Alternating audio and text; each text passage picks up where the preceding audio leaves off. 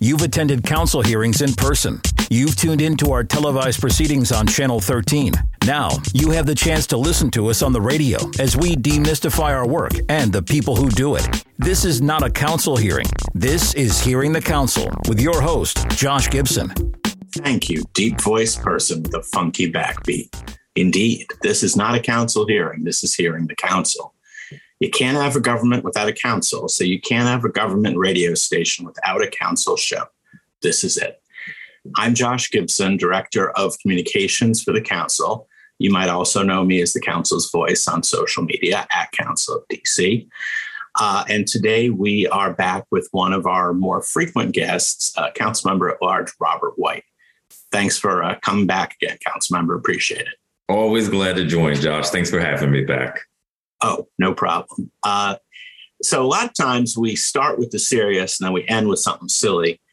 This time we're flipping the script a little bit. We're going to start with a little something silly because I was noticing a couple weeks ago on your personal Instagram that you had gone on a kids-free beach getaway with your wife.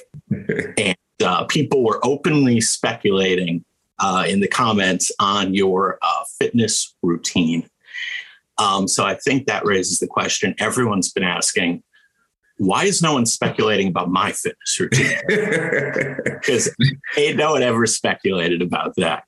Only because you haven't posted the beach pictures yet. That's all. Well, yeah, that was a service to the community. But anyway, so I mean, isn't it a little strange to be that folks kind of know about you're on this kids-free getaway, and also folks are wanting to know about your fitness regimen. How does that make you feel? Did the you 10 years ago think you'd ever be in that situation? I didn't. I've sort of, exercised since I was young, but nobody ever paid attention or cared much. And I think between COVID, really dressing more casually, more often, and then, a photo of being at the beach with my wife post-election, people started paying attention. A little odd, space for me, but it's all right. I'm 40. These might be my last couple of years where anybody cares. So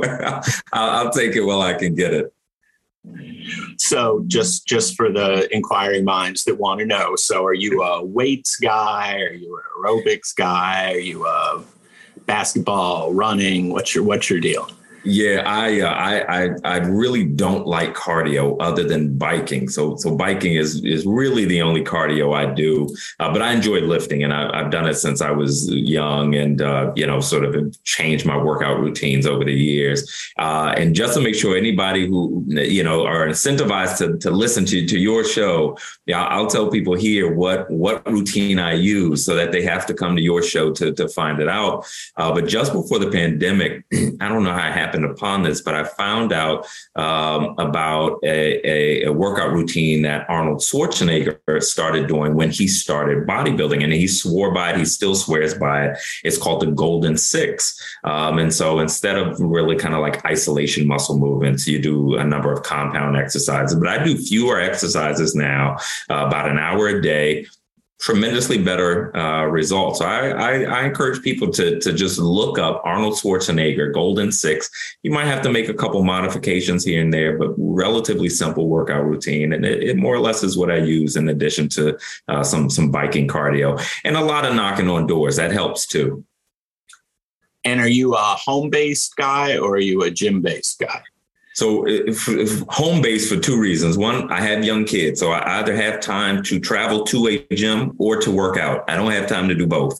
And so just before COVID, I started getting used exercise equipment off of Craigslist virtually for free. Shout out to my friend Ryan, who helped me get most of it, and just, assembled some stuff in my basement. I'm also, oddly, for what I do professionally, I'm a pretty quiet guy. So when I go to the gym, I really didn't talk to people anyway. I just kind of focus on exercising and go back home.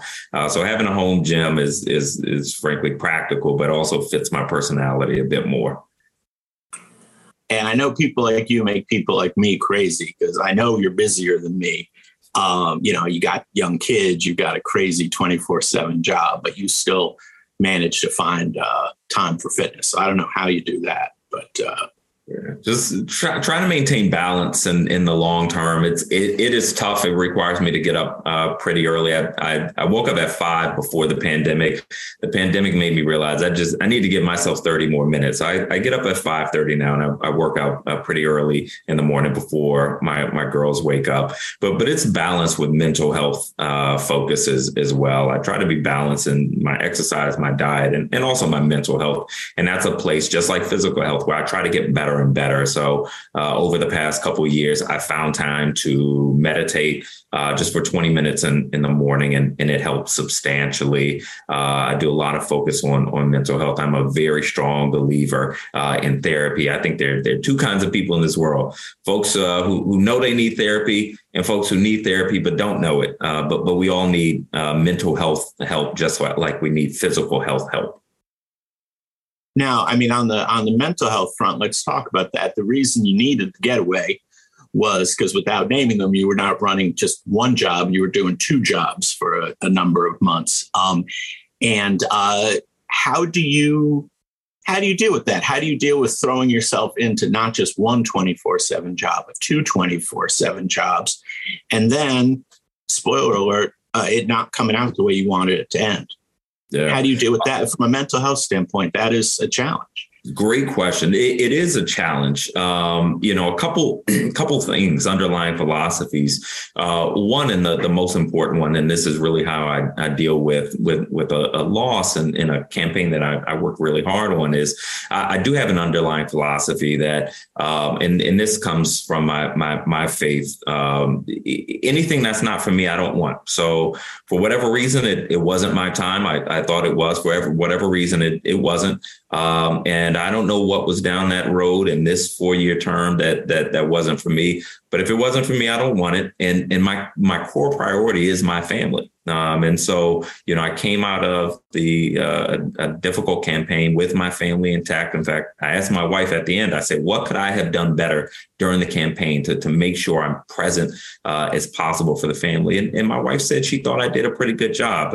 Certainly a lot of work on her, but she felt like I was focused on maintaining my role as a husband and a dad. And so having run a campaign with my integrity intact, with my family intact, I can't ask for a lot more in fairness. I wanted a little bit more, but in fairness, I couldn't ask for a lot more. So those have helped me deal with it, but also using opportunities. I've fallen down a lot of times in life, and I always use those opportunities to learn more, to get better, to get stronger. And so even losing a campaign, there are substantial opportunities to learn what I need to do better, not just in campaigning, but much more importantly, in my role as a council member. Yeah, and it's a critical skill in life to figure out how to make sure a disappointment doesn't turn into a depression. Yeah. Because I think for many that can too easily happen. Yeah. And you have to be attentive to it. I think, not just the day after not winning a campaign, but the week after, the month after, to check in with yourself. I check in with my wife as well, just to make sure nothing is sort of under the surface that I'm not seeing. So it was a tough loss.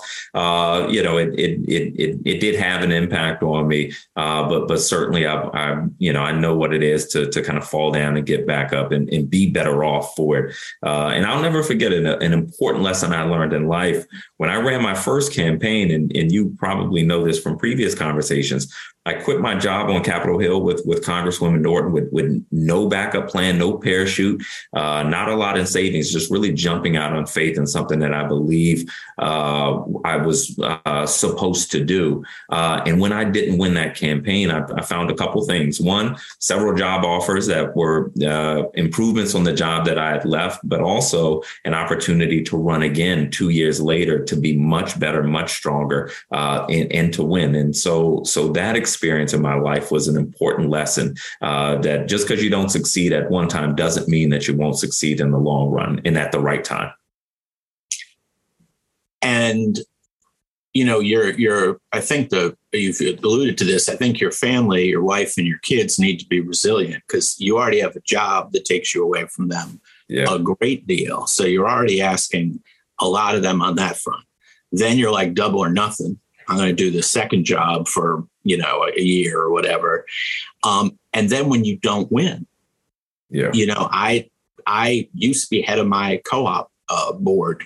And when I stopped doing that voluntarily, my daughter was bummed. Yeah. She was seriously bummed for a week or two, and I was not throwing my whole life into that. And it was me who made the decision. Yeah. So how, particularly with the kids, and if this is too personal, you don't need to no go too much, but I would just think that'd be the hardest thing. It is a great question. And it is something that I think a lot of people don't fully appreciate. My daughter's, my oldest Madison, just turned 6. So she was 5 at the end of the election. My youngest is 3, Monroe.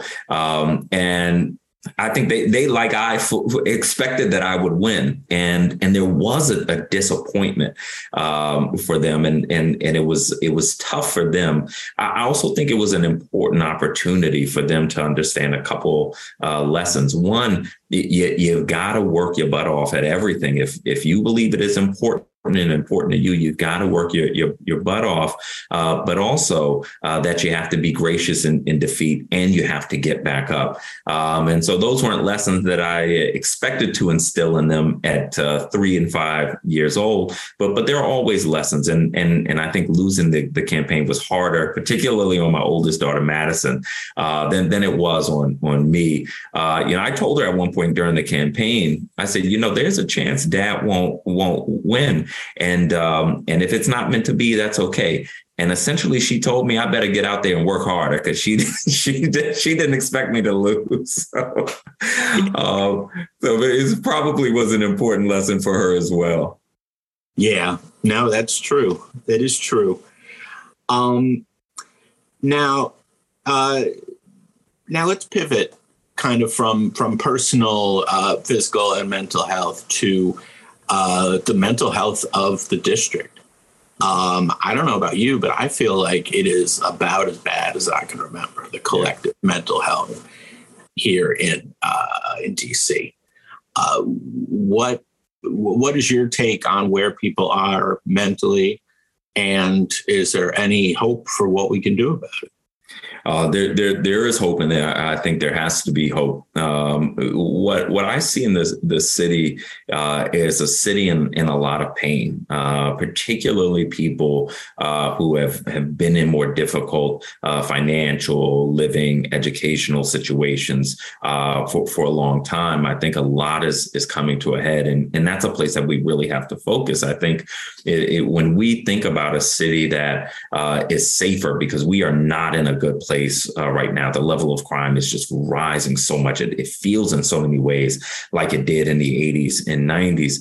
I know that police are part of our public safety response, but unless we address the mental health aspects, the living and poverty aspects, we're going to continue in this cycle for a while, and we're going to see the cycle return. So seeing what's happening in the city makes me positive that the executive branch, the legislative branch, private sectors, nonprofits really have to come together around a comprehensive public safety plan that really centers mental health, because that is a huge unmet need in our city and in cities and counties across the nation. I feel, not to psychoanalyze people, but I feel like nationwide, it's no secret DC was not a fan of the prior president. Folks felt like, if we can just survive this presidency, things will get better. And then when COVID was so terrible, simultaneously, folks were like, if we can just get through this pandemic, things will be better. And now we're mostly through one and mostly through the other. And I don't think folks feel like it got better. And we don't have that next when it ... it will get better. And I think that's why people are struggling, at least with the two bad things we were facing previously. There was a light at the end of the tunnel. Now we just feel like it's a tunnel. And I don't know what we do to get past that, how we create that light. Yeah, that's a profound point. And I think what underlies that point is, unfortunately, what we were seeing before as the light at the end of the tunnel was a presidency that was not as terrible and demeaning to people in a time where we weren't seeing so much loss from COVID. But those aren't really lights. Those are just a return to normalcy. And normal just feels so different now. And, we took so much negativity in during the Trump presidency and during the worst days of COVID. And to your point, it's hard for people to say we have something to look forward to. So the end of a terrible thing isn't a great thing to look forward to. Now people really need something real, positive, and as tangible as possible to look forward to. And most people are struggling to find that. And you already focused in on public safety. Some of it feels unrelenting. I mean, you just put the news is always depressing, but it just seems like recently, so many innocent folks shot and killed, bystander, the crime victims, the Washington Commanders player getting shot during a carjacking. It's just unrelenting, and just seeing the suffering in the families of those that have lost people is just gutting. And I don't feel like we see a clear answer when you have half the city that thinks the police are the problem and half the people think the police are the solution. I don't know how you do it. How do you, as a council member, reconcile those two worlds that are just opposite, disparate worldviews? Yeah, I think what is important for us getting to the other side of a dark time, and also necessary for us to actually find solutions, is that we have to start listening to each other more. And so I don't hear half of the city saying that police are the problem. I hear half the city saying, hear the entire city saying, we want to feel safe. And some people, because of lived experiences, don't feel more safe because of police. But it's not police per se. It is how we police. And so I think there are people there are not a lot of people saying they don't want police. There are a lot of people saying we want policing to look different and feel different. And I think that is a very fair thing. If we understand why people are saying that and feeling that way, I think that it's a very fair sentiment. There are other people saying, look, the only real tool we feel like we have and to keep us safe is police. And so they're saying we want to feel safe and police are going to make us feel more safe. At the end of the day, all these folks are saying they want to feel more safe. And our job as the government is really to help find that path forward, to make people safe, to help people feel more safe. I think that requires police, but I also think it requires a change in how we police. And do you have legitimate hope that in the short or medium term, we'll be able to define the best of each of the components of a proper public safety response, that we'll be able to take the good from policing, the good from violence interruption, find that mental health piece that you said was so important? Do you see that coming together? I think it has to. What I don't want to see is a full return to how we tried to address crime in the 80s and 90s in a way that kicks the can down the road. So we can just arrest and prosecute people sort of as fast and aggressively as we can. But that's not going to fix the underlying mental health issue. That's not going to fix the underlying poverty issue, education and inequality, income inequality. Those are issues that we have to address as we sort of police and prosecute in a productive way. But if we don't address those underlying issues, we're going to find ourselves right back in the same place as we continue to do. And sort of rotating back to the life of a council member again, how do you, because I couldn't, deal with the funerals, the interactions with family members of victims? I mean, I'm watching it secondhand on the news and crying. And you have people, I'm sure, screaming at you at times, people weeping. And you're just going to funerals constantly for tragedies of, and you are such a family man, so you feel it as much as anyone can. How do you psychologically deal with that? It is difficult, and particularly when the people being lost to gun violence are young people, and I have to talk to their parents or see their young kids. It strikes a particularly difficult chord for me. But I also know that they deserve, and the city deserves, for us to continue to improve. And so with these tragedies, I really try to use them to push me to do more, to continue to focus on the issue. And the job that I have is one that I consider a blessing and a privilege. But one of the things that comes with it is needing to talk to people in times where they need comfort, or frankly, someone to yell at. And that comes with the territory. So I do accept it as part of my job. Do you ever speak to other council members about this? About the true burden is on the victims and their families, but the fact that so much of this comes back on you, and that you all are pulled in, attend against so many funerals. Do you ever discuss that among council members? The difficulty of that?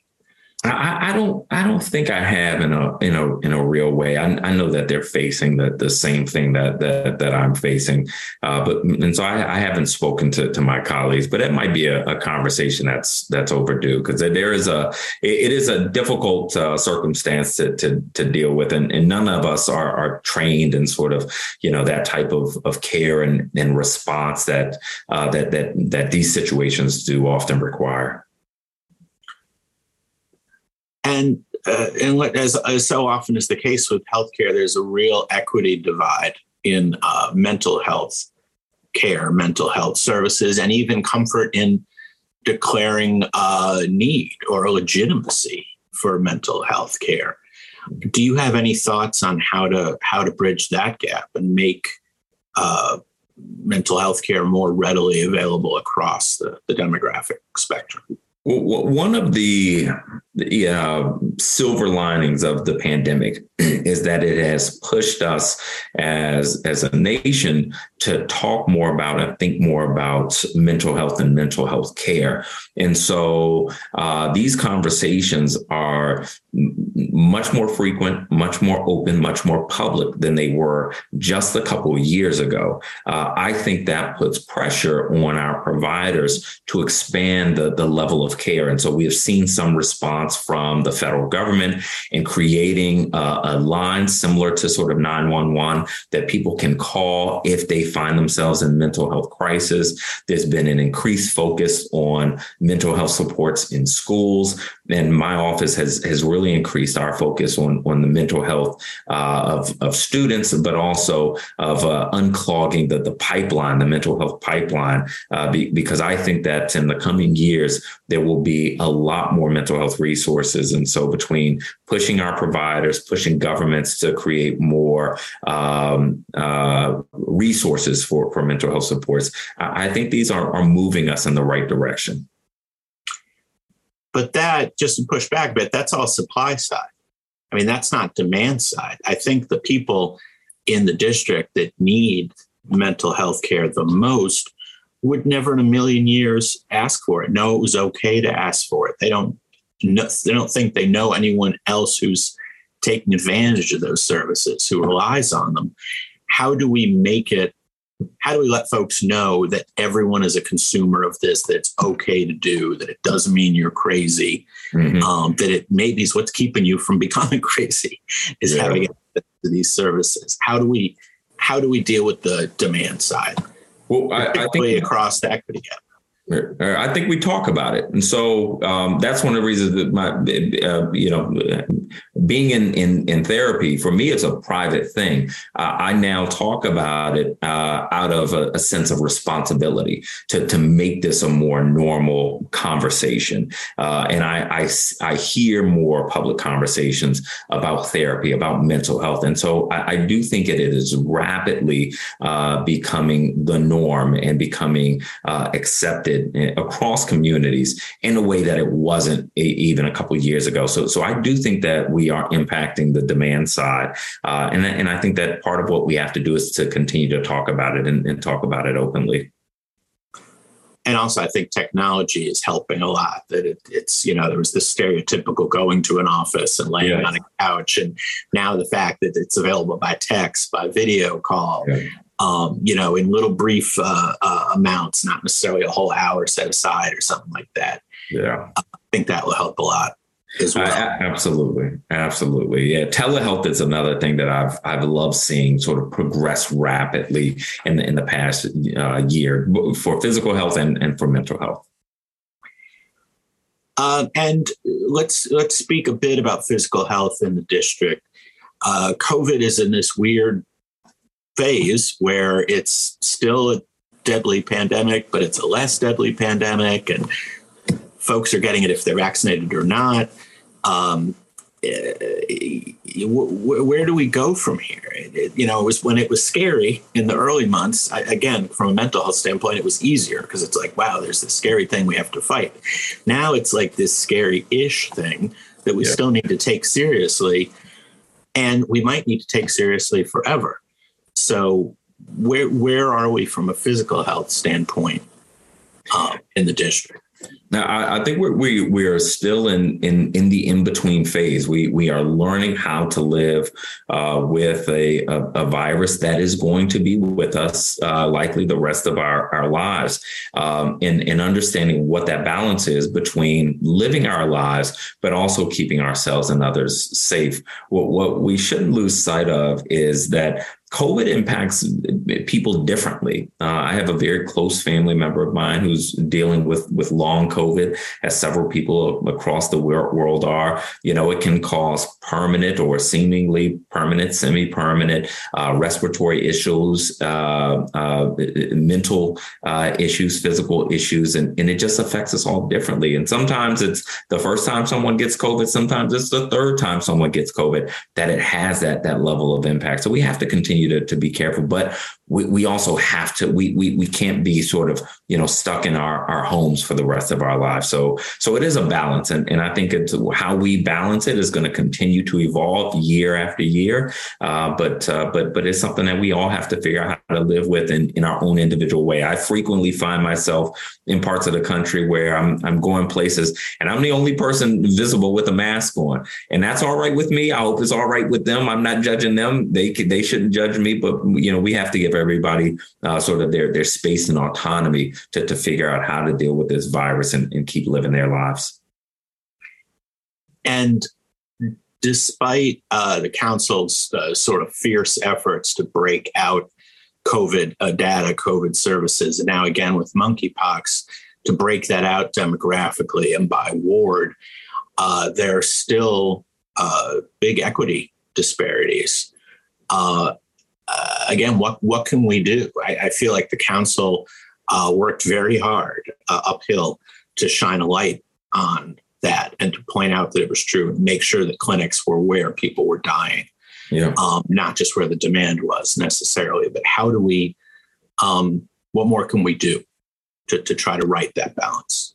It goes back to what I was talking about with public safety. It is listening to people. You will not be able to cram vaccine down people's throats. That there is a reason why people of color, particularly African Americans, are less trustful of vaccines and the government. And unless and until we really, in an authentic way, confront and deal with that, I think we're going to continue to struggle. And so, us kind of, wagging our fingers saying, you need to get vaccinated, do it for yourself, do it for other people. It's not going to take us very far, but asking people, why is it that you don't trust the vaccine? Why is it that you don't trust the government? Really digging into those issues in a way that is respectful of where people are and how they got there. I think that's how we start to unwind that distrust and get to the deeper issues. And the other piece, and I think the administration and DC government have done a good job of this,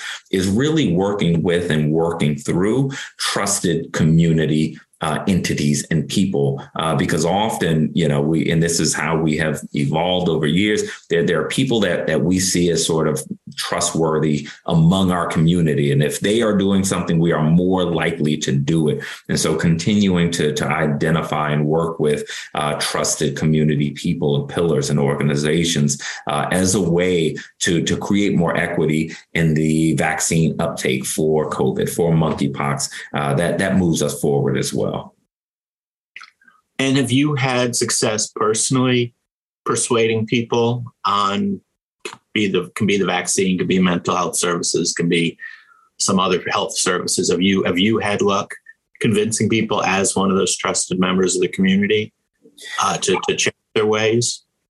I have not positioned myself to try to convince people. What I have tried to do is identify the people who have that broad community trust. And so, I should say, I don't know if I've convinced people. I've talked about sort of my feelings about the vaccine. I've been very public when I got vaccinated, when my family got vaccinated, to help sort of encourage and motivate. I have not tried to change people's minds, but I've tried to identify and get resources to those folks who really do change minds.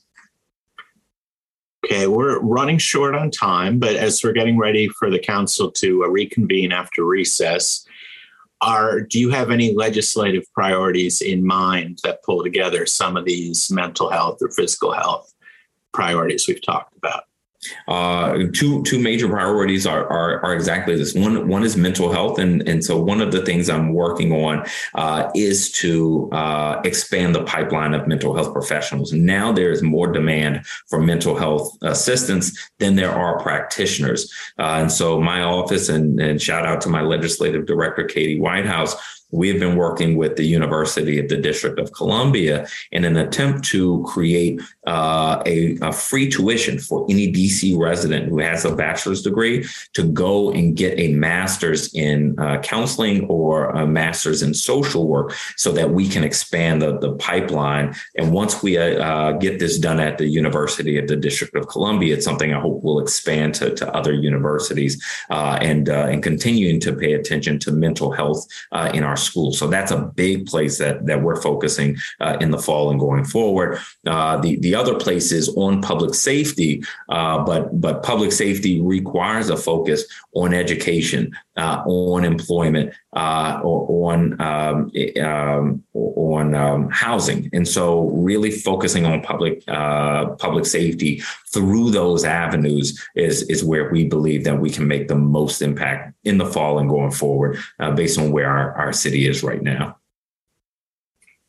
And from the practitioner standpoint, I think another important benefit of what you're trying to do is, I assume there have been studies on this. I assume folks like practitioners that look like them, they feel comfortable with.